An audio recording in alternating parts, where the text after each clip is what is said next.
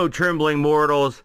I am your god, the great and powerful Cthulhu, joined by a man who is complexion impaired. I give you the comic book guy. Worst costume ever. Welcome to a horrific edition of ARG Presents. Prepare to lose sanity in this week's episode. As we spin the wheel, we make the deal, and this week we'll be playing games on the horrific, hated, vile Xbox, the original OG, Brent. What do you think about that? The episode was not well received. We're here to redeem the Xbox. I think it deserves a little more love than it gets. Absolutely. Absolutely. So, Brent, the original Xbox, we looked at this thing a while back, and we're not going to go over the particulars again, but just a little bit of Xbox knowledge. We both had one of these back in the day, Brentster. Absolutely. And we were just talking before air. We both liked these things, didn't we? Yeah, I had a lot of fun with my Xbox. Now, how much of the fun and joy of your Xbox did the piracy element cause? That was that was later in its lifespan. Yeah. When the 360 had already made its appearance, it opened me up to a lot more variety of games than I would have played otherwise. But, I mean, I owned... The Xbox was a game outside of the PC, of course, that I owned the most games for. I had, like, 16 games for the Xbox. I own a ton of games for it as well, actually. And for one thing, you could get them pretty cheap there towards the end. I like this machine. It came out way back in 2001 and was a let's call it a fairly moderate success. I recall that as most consoles of the day were, Microsoft was taking a loss on every console, and so was a lot of other developers. Nintendo were taking a loss, for example, on their GameCube. But I think, as I recall, the GameCube was a $20 loss per unit, and the Xbox was a $100 loss per unit. Yeah. They're taking a bath on these things. Far bigger loss. They were going to make their money back in software, and I don't think they even came close to doing that. But here's the thing. They're Microsoft, so money means nothing. That's true. That's a good point. But still, it is what it is. This machine, though, had a lot of good games for it. Just right off the top of my head, and we've covered a couple of these. I really liked Test Drive Evil Destruction on this. We played that quite a bit. I liked the James Bond game on here. I thought it was good. I actually liked several of the sports titles on here. I thought they were outstanding. The Maddens were on here, all that stuff. The console itself is not an attractive console, but it's not hideous. It's just a box. But this was in America anyway. This was your first PC in a box, wasn't it, Brent?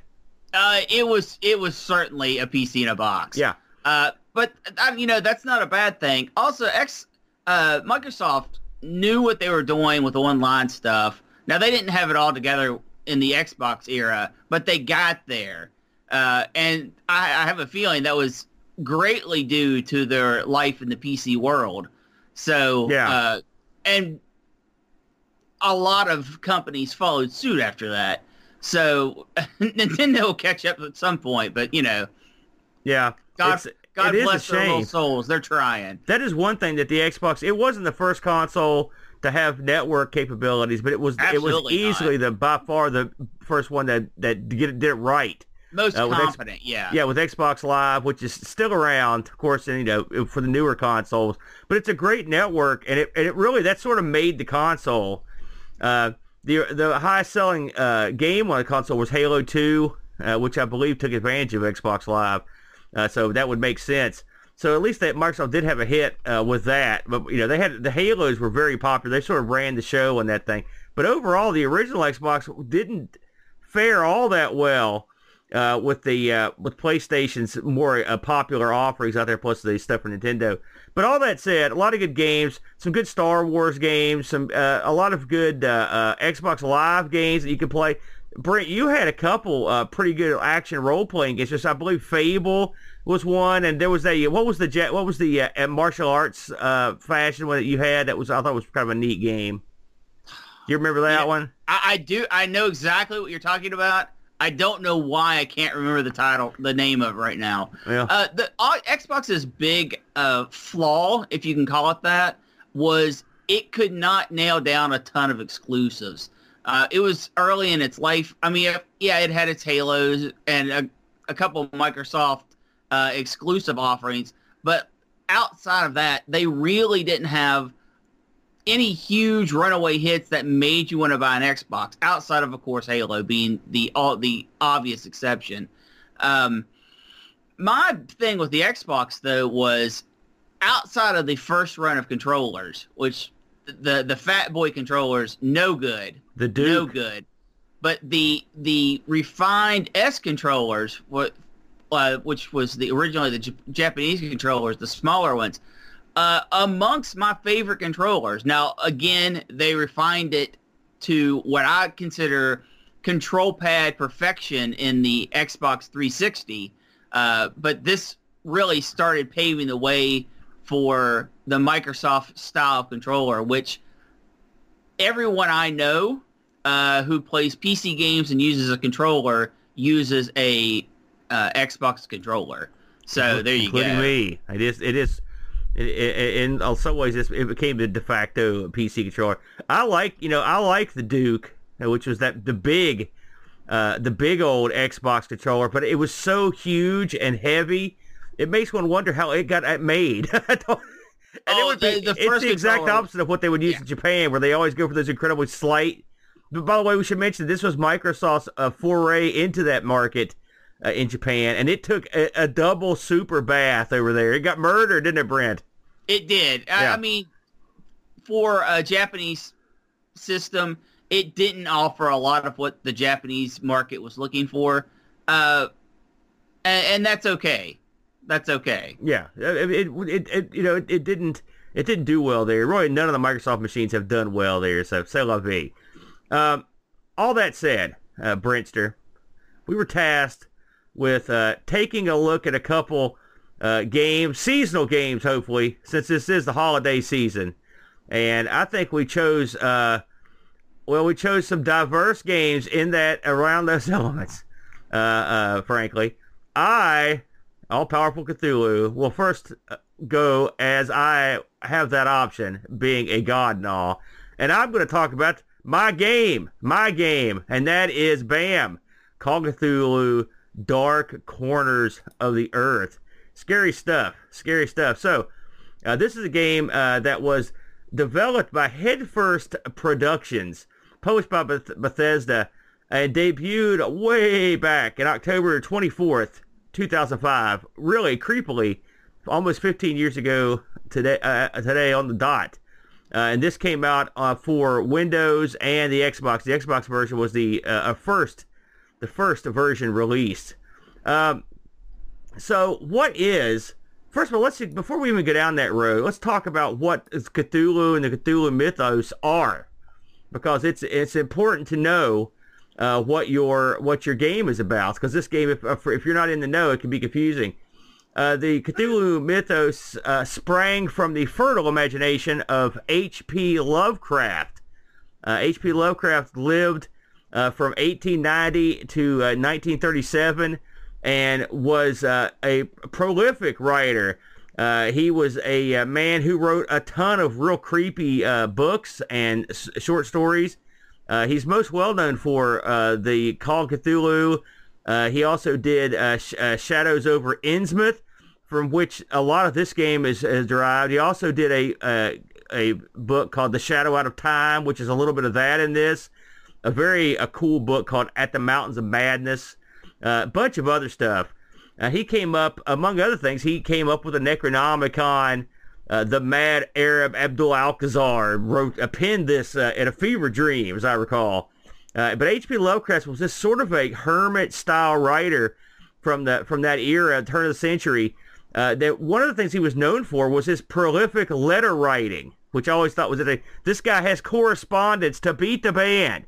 Like they've got all kinds of letters. He was he ran a lot of like literary organizations and whatnot. He was also known as being sort of a shy dude. And he wasn't a guy that did a lot of public works. He was married briefly. I believe it was either his mother or his wife. Someone in close to him actually did some time in the asylum. A lot of his books and works are centered around madness and man's inability to cope with the unknown, things that their minds couldn't grasp will drive them mad and insane. Which I love that stuff. I personally discovered Lovecraft back in middle school, and I've been a fan ever since. And he wasn't mega popular in his day, but the stars have risen for him over the years, and he's gotten more popular. So when you've got a guy writing that kind of work that appeals to teenagers and whatnot, you've got to have a game, right? And so a game was sprung forth. What is this game? Well, it's quite an interesting game. You start out as a detective, or actually at the beginning of this, you're a cop, and you are tasked with going in. Someone has called for you to come help investigate a freak out at this mansion where a bunch of cultists have barricade themselves in, and a bunch of stuff's going crazy, and they've asked for you by name, and you've got no idea why you're even going there, but you roll up. And so sort of the early part of this game is your exploration of this mansion where all these cultists are at, and from there on you go deep into the world of Cthulhu. This game is kind of hard to pin down in terms of the gameplay style. At the beginning of this, like I said, it's got a cinematic sort of appearance at first, and as you go through the cultists, you'll notice that there is no heads-up display in this at all. So anytime you are playing this, you have no way of knowing how hurt you are. You have no way of knowing how much ammo you've got. You've got no way of knowing how sane you are, and in terms of visually. All the clues you will receive are either through your guy's cries and screams and pants and how tired he sounds. Plus, occasionally, if you're seeing something that mortals weren't meant to see, the screen will give you these bizarre visual effects, contorting and spinning, and really causing problems especially when you're trying to aim or walk down a hall or whatnot. It's pretty neat, and also you'll get some crazy like audible like cues and stuff that will tell you that you're going nuts or that you're hurt real bad. It's a neat system. I found it very immersive. The game has a very dark tone. In fact, too dark, I think, for a modern TV. When I tried playing this for the first time this week, it was so dark on my LCD that I couldn't see anything. I had to turn the brightness off. You have to turn it up. You have to turn the gamma. You had the same issue on that.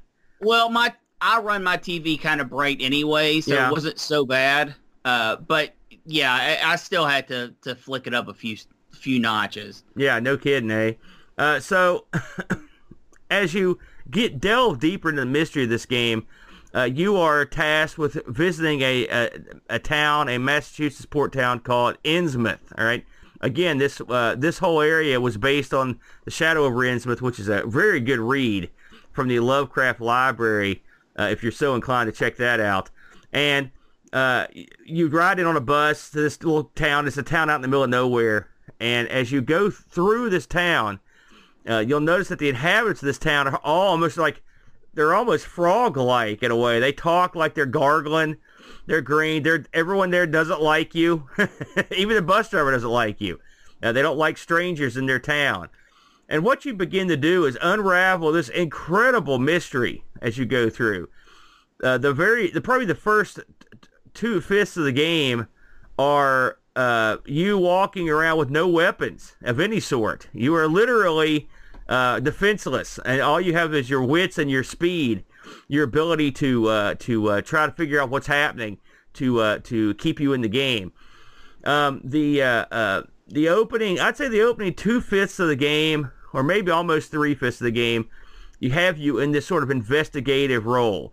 So what you're doing is you're just walking through that creepy town of Innsmouth, talking to the people that'll talk to you, and exploring and trying to get into places and experiencing weird stuff. Now, I should mention that the person you play also has after his encounter with those cultists has sanity problems of his own. So occasionally he'll have a flashback or something, and it's usually very creepy when it happens.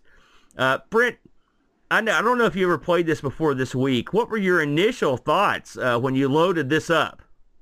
Well, I have played this. I've actually played through the entire game Really? back when it was released. No Yeah. kidding, I didn't know that. And I have a love-hate relationship with this game. I think the beginning levels where you're doing the investigation are good. I think when you first get to the town and you're learning about it and you're sneaking around and you're investigating, I think that section is great. I think once you start getting weapons and it sort of becomes a shooter, I think it falls apart. Part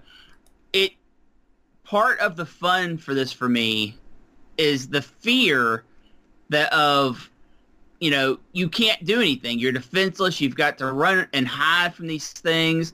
And you're sneaking around. You're doing cop work.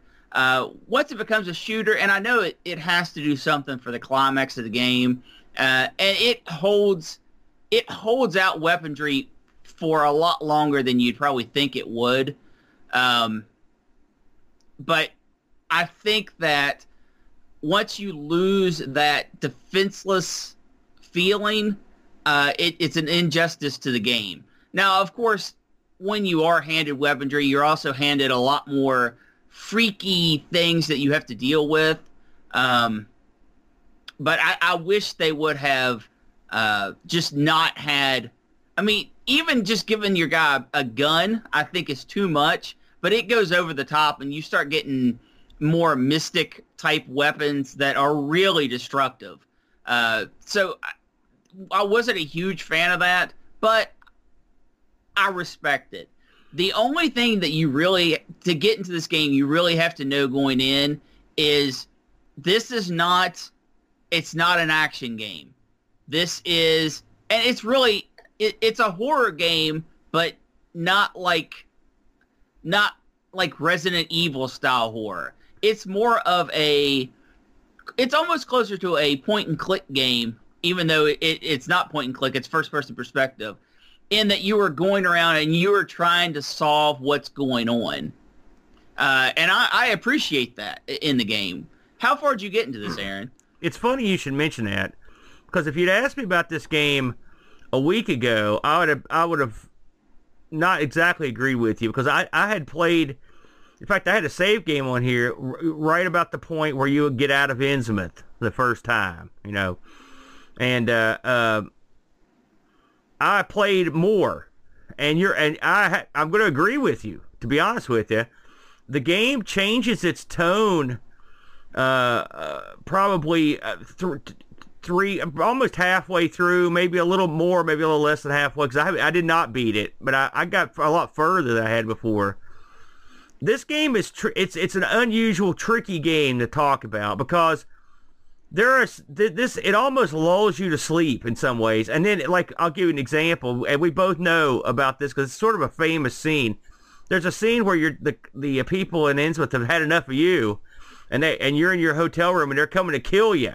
And up to this point, you've just sort of wandered around. You haven't done anything that... And in this part, it's a timed area where you've got to do all kinds of crazy stuff to escape.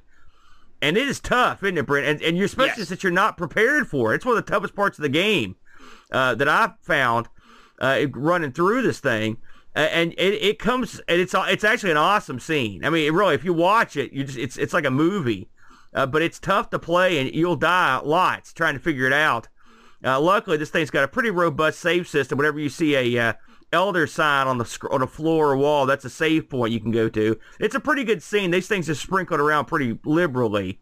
Yeah, the game never really tries to punish you for failing. Usually, before any type of challenging part, it lets you save, so you're never that deep into it. That's right. And that's appreciated, because you don't want to... especially for people who just want to experience the story.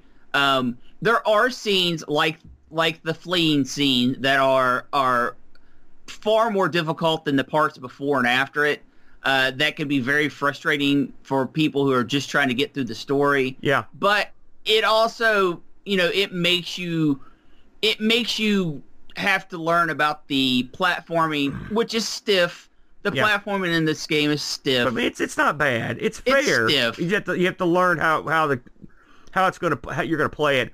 The funny thing about this game really is, like you mentioned it, and I agree with you now more than I would have. It's almost like the first part of this game is outstanding. It's oppressive as you walk around.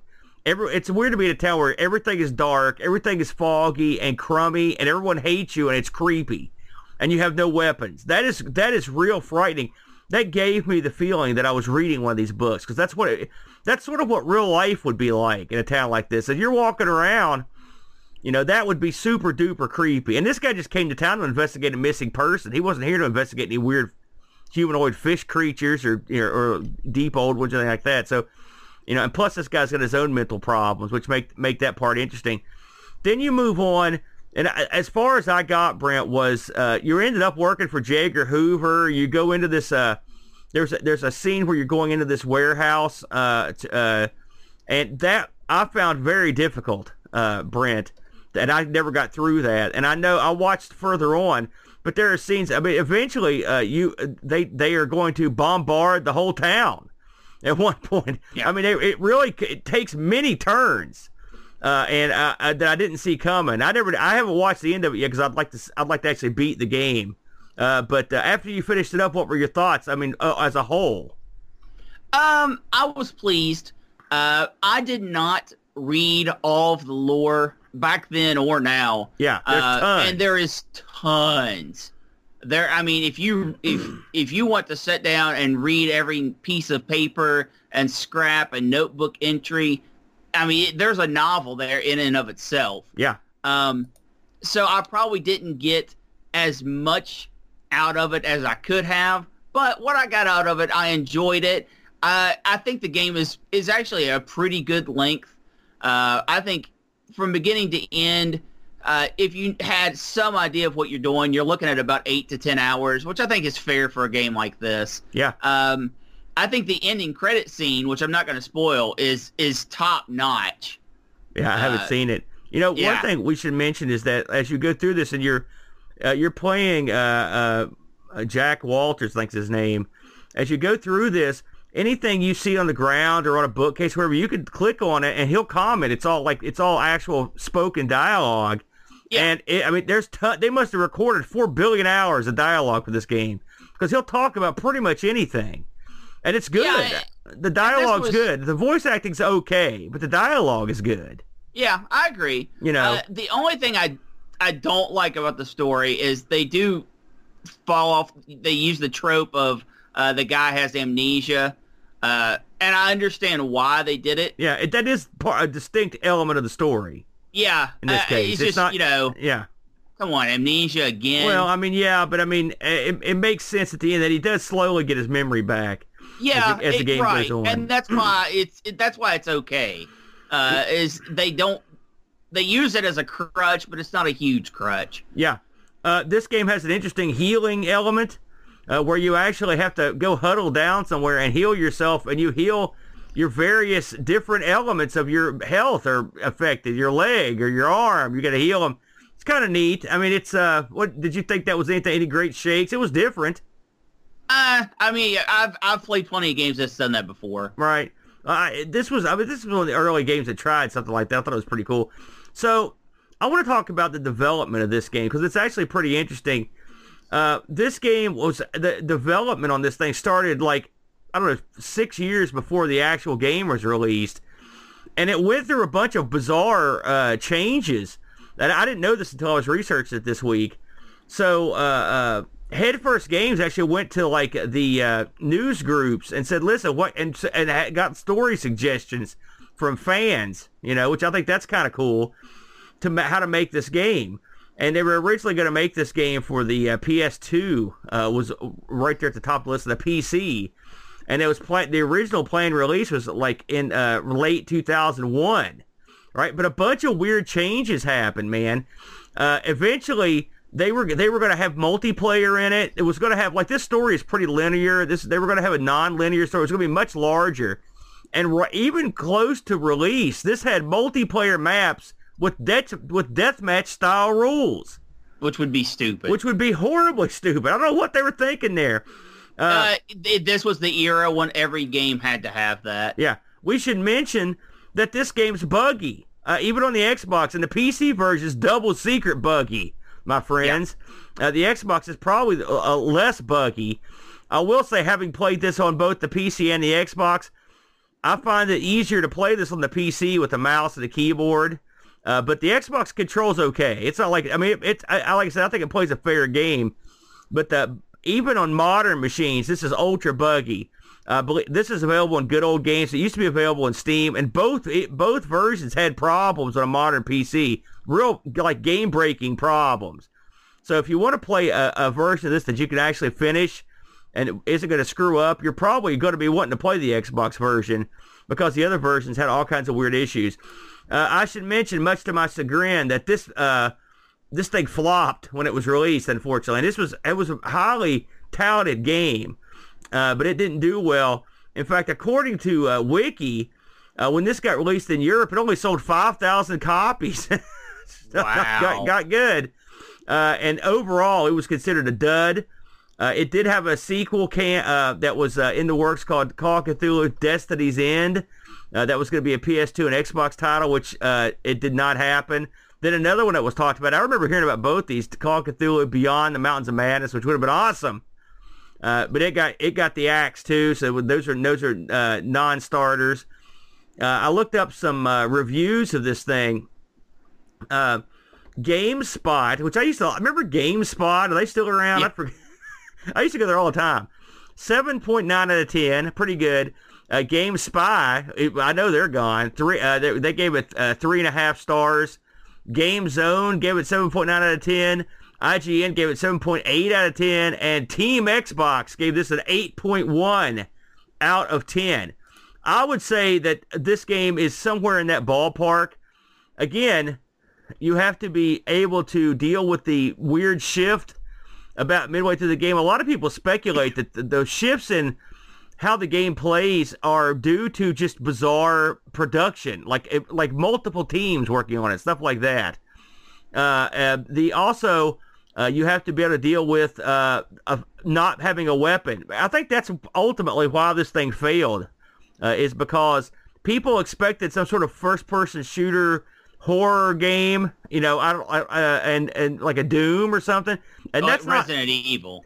And that's not what Call of Cthulhu is about, and it shouldn't be, because if you read the books, you're not going to walk up to one of these things and just kind of shoot it with a gun. Like, these are creepy aliens from beyond the moon. They don't worry about the trivialities of man. They come in here to romp and stomp, and when they get woke up, they're ready to kill. I will say that the expanse of this game, you go all the way to the Sunken City. You do a lot of stuff. There's a lot of callbacks to the books and stuff, which I appreciate. And on that level, I would give it a pretty good score from me. And your overall thoughts about the same? I would say that if this was something, if Call of Cthulhu or horror games in general interest you, this is good enough to give a look. But if that sort of thing does not appeal to you, nah, just move on. Personally, I would definitely give this one a look. For any reason, just to soak in some of the ambiance. Play it at least, get halfway through it. Explore the town. There's a lot of cool side stories and stuff in that town that are really, there's one creepy thing about that. Remember the part where that little girl's mom was locked in the attic? Holy crap. They built up the tension right there. That is super duper creepy. And I recommend getting through to that part. So yeah, I always like this game. Obviously, I am the great and powerful Cthulhu, so I'm going to endorse this game. So, now, we're done with that. It's Halloween, Brent. I knew you picked a winner here. You came, you saw, and what was the Halloween-related game that you picked for us this week? I picked Hit and Run. Simpsons Hit and Run. I'm and let me tell displeased. you something. This has, although I'm sure you did not see it, a super great Treehouse of Horror level at the end of the game. Oh, here we go. That I knew is that was your cop out. That is absolutely in spirit with the season. But let's talk about the rest of Hit and Run, which is just as good from pretty much beginning to end. I don't want to tip my hand on how I feel about it. This game was released in 2003, the end of 2003, came out on GameCube, PlayStation, Xbox, and for Windows. I did not know this had a Windows release until this very moment. Oh, yeah. Developed by Radical Entertainment and published by Vivendi. Universal Games. Thank you. And this was a pseudo follow-up to their previous game, which was Road Rage. Now, this was not an official sequel because they didn't want to do that, but it was sort of an unofficial sequel. But we'll get into that a little bit later. So what is Simpsons Hit and Run?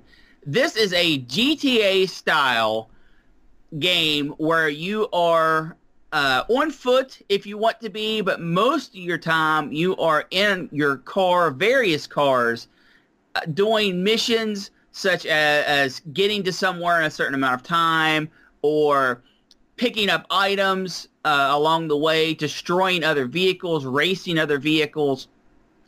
Pretty much if there's a type of vehicle mission you can think of, this game has it. And you play as all the different members of the Simpson family, Marge, Homer, Bart, Lisa, as well as a Pooh section. I guess that was since Maggie couldn't drive a car. They threw him in instead. The plot of this game is kind of all over the place, but the main plot is these strange bee creatures with cameras in their face have been released on Springfield, and it's up to you to figure out what is going on and who's doing it and why they're doing it. As the game progresses, though, there are tons of little side missions and side stories that you can find and explore, and an absolute ton of collectibles in the form of cards and coins that you can use to buy various outfits and upgrades, and even a 4-player mini game, which is sort of awesome if you've ever played it. It's a sprint style mini game where you race around a one screen track, sort of like a RC Pro-Am type affair. Good fun. Obviously not the meat of the game, though. It was obviously tacked on to say that the game was 4-player. The driving in this game, which you would be doing the majority of the time, is phenomenal. There are dozens upon dozens of cars, and each of them have their own sort of feel and weight and floatiness, but they all feel good.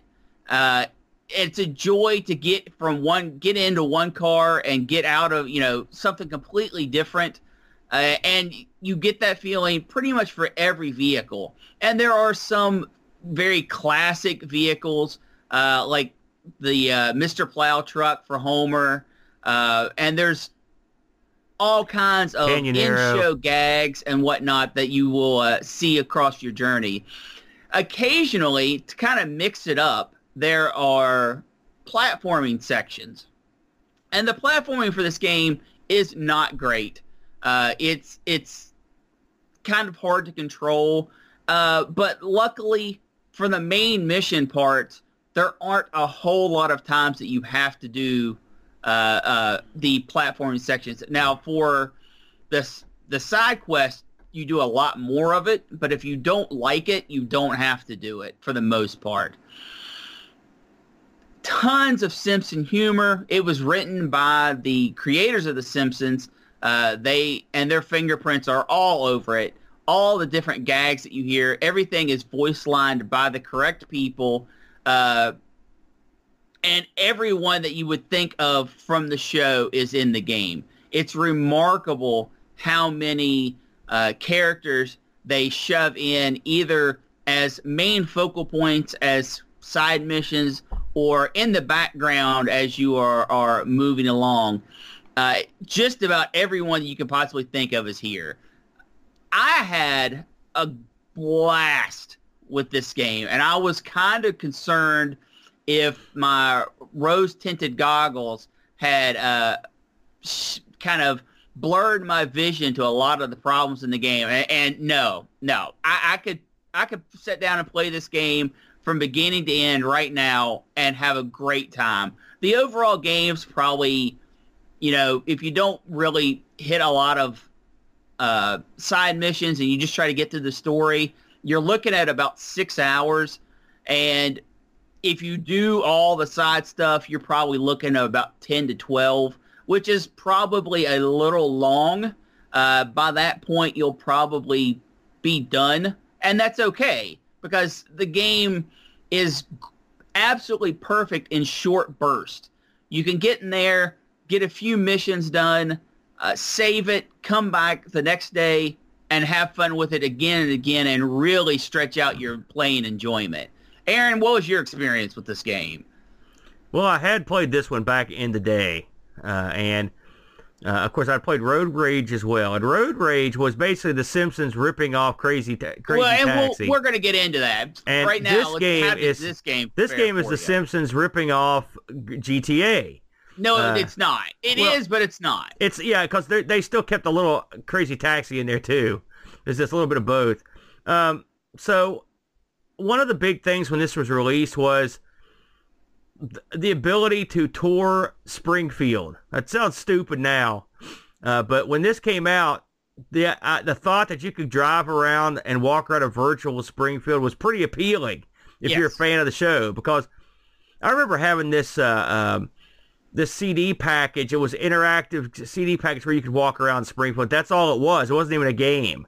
Well, and there were game elements. I know what you're talking about, but not like this. And this was like that on steroids. Listen, the game is fair. It's entertaining. It's got all the Simpsons humor of that era, which is good. That's when before it jumped the shark multiple times.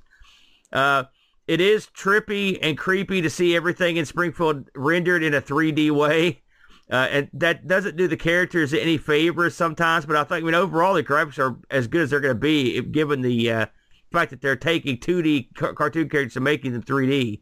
The driving is fun. The controls are fine. In fact, I can control this a lot better than I can Crazy Taxi. The layout of Springfield is pretty good to drive around. There's tons of secrets, collectibles, like you said. There's tons and tons and tons and tons of callbacks to the show that only a fan or a super fan would get, and I mean they range from like stuff that most people would get to like real obscure stuff, and stuff that only appeared maybe one time in the show or even for one segment. The dialogue's pretty. I mean, let's face facts. The missions are goofy, and the dialogue is wacky. It's what you would expect from a Simpsons game if you liked this sort of game. The idea that you could go into all these different buildings and stuff, like I said, there was a lot of appeal to that back in the day because it was something people were like into. What would it be like to walk around Springfield, to go into the Quickie Mart, to do all this stuff? Again, it sounds sort of hokey now, but it was true.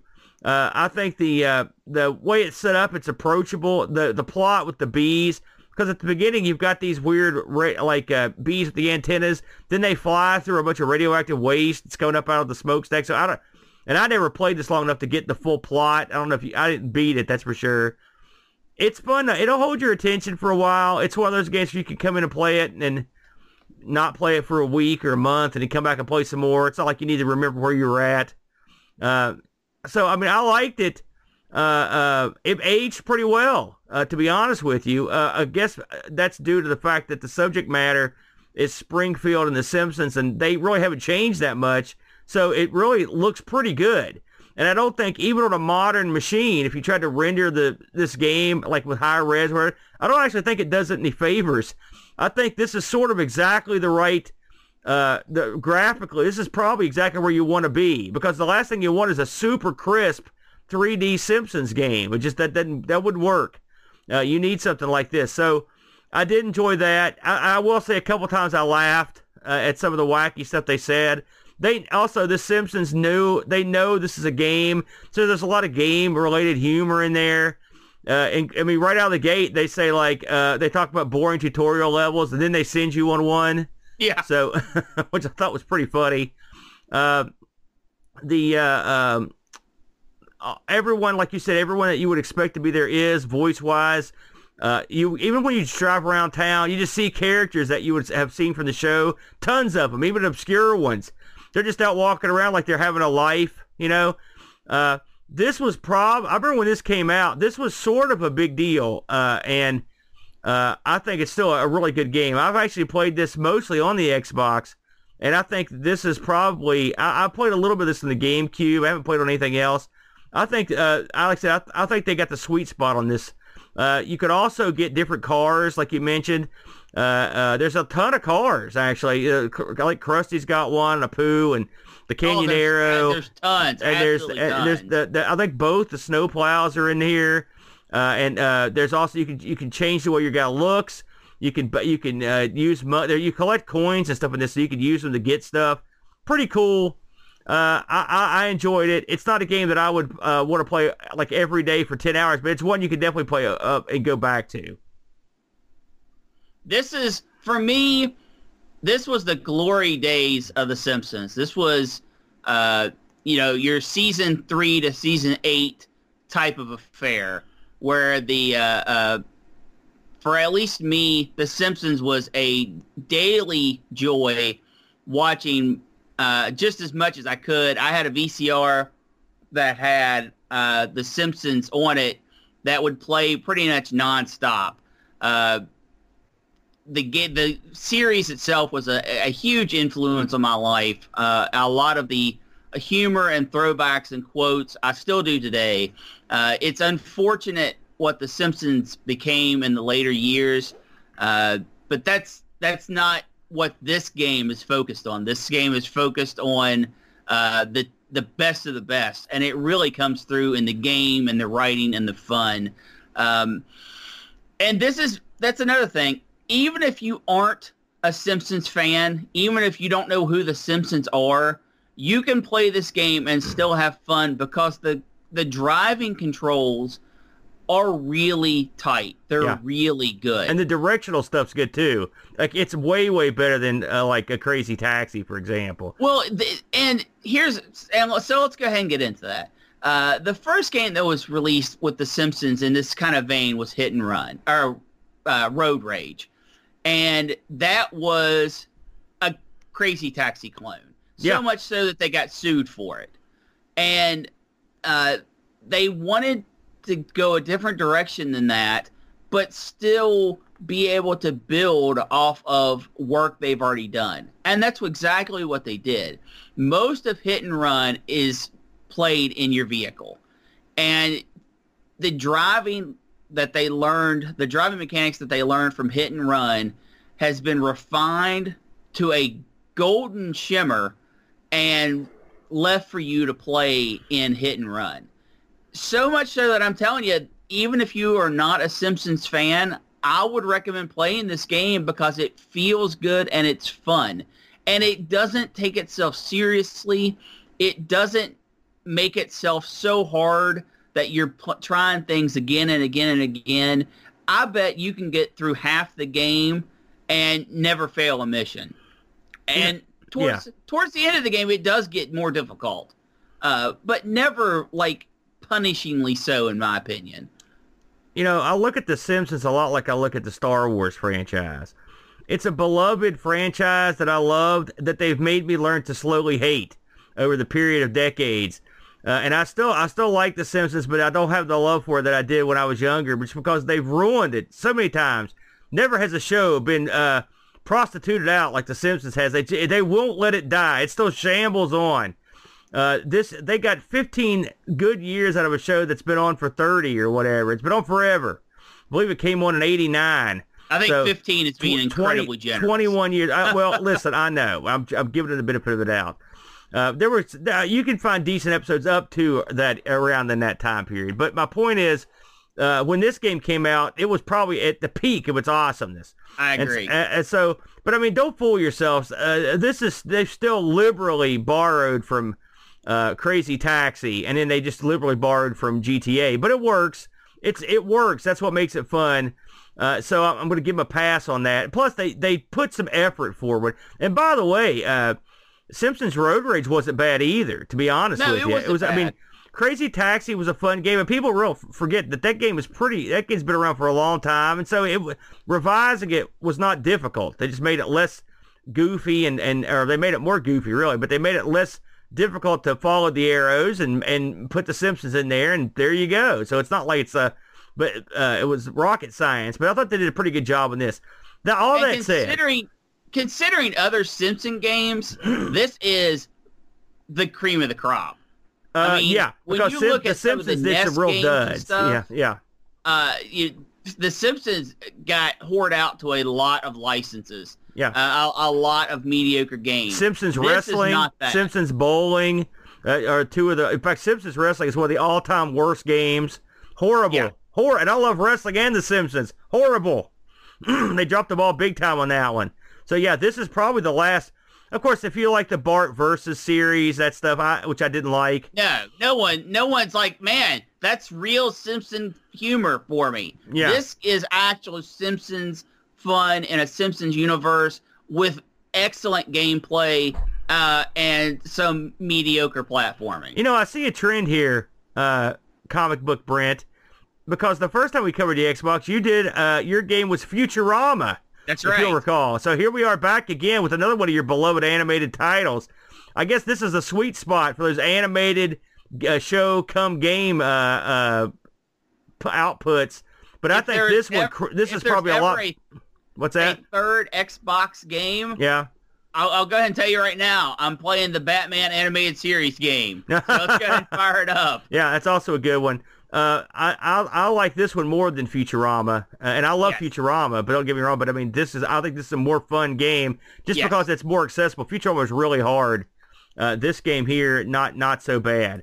So there you go. Your Halloween offerings. And Brent, by the way, I'm not going to let you get out of this segment without belittling you and berating you for being an idiot, for picking a Simpsons game for our Halloween spectacular. You're a fool. And this has nothing to do with Halloween, and there's no way you're going to convince me otherwise. Untrue. The last part of this game, when the undead take over the town, is probably scarier than any Cthulhu offering. Take off. Weak is what I'm saying to you. We'll be smiting you later. Don't worry about that. I'm sending some guys over, if you know what I mean.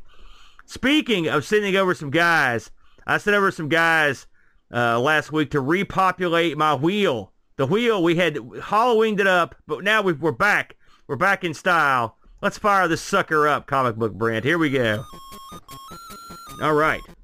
Brent, this week we added the MSX2, a much requested pie piece for the old machine here. And as a retro rewind, we've added the TI-99 4A. Cthulhu is pleased. Let's spin this sucker. Here we go.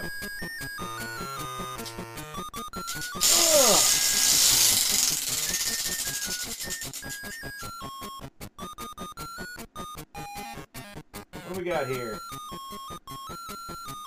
Oh, Lord. Well, this is another one of your specials. We have picked the Game Master / Systema 2000. Okay, Comic Book Brent, tell us about the Game Master / Systema 2000. What in God? Even I don't know what that is, and I am a god. We will have to discover next week what that is, because I got no idea. Once again, you're an idiot. I am not pleased. You fool, dumbcough. Do you have anything you want to tell the folks in chat before we head out? I don't. You're an idiot. At least thank them. They're there. Who do we got in there today? I want to say, well, a big thank you to Buck Owen. Buck Owens. Sorry, I choked on my own paint here. Good. I want to say thanks to Buck Owens for subscribing with Prime. And I want to say hello to Frodo and Picard and Mitsuyama. And who else we got in here? Their evil pleases me. Wing Chung Wolf. Aunt Jarvis. My lovely wife, who I believe is already off, but could actually still be here. Dave Velociraptor. All fine folks. Rob O'Hara. All joining us here today. Beautiful, beautiful. And we had one successful non-crashing stream. That you're welcome. That was me. I sent some guys over to Suddenlink. It won't be, hopefully we won't any more trouble. That's right. So, please, join us next week when we have a look at the Games Master 2000. Whatever the hell that is. We'll figure it out. Until then, beware. Oh, I've wasted my life. Thanks for joining us today. We really hope you enjoyed the show. Quick shout out to all of our YouTube subscribers and Twitch followers. A special thank you to Duncan Styles for our vector graphics and BartBit for our amazing music. Would you like to keep ARG spinning for as little as $1 a month? You can do so at anchor.fm/ARG-presents. Supporters get entry into the Amigos Discord channel, as well as their name called out in the credits. Supporters like these fine folks: Anthony Jarvis, Graham W. Vetke, Terry Howard, Gary Heather, John Schaller, The Slow Norris, Bernhard Lucas, Frodo NL, Steve Rasmussen, Chris Foles, Mitsuyama, Retroalgy, Hermsky, John Deckman, and Jerry Dennington. Don't want to explain another credit card bill? That's okay too. You can help us out by leaving us a positive review on Spotify and Apple iTunes.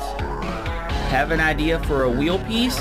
Send it to us at argpresents@mail.com. We record live every Sunday at 9 a.m. EDT on Twitch. Hope to see you there.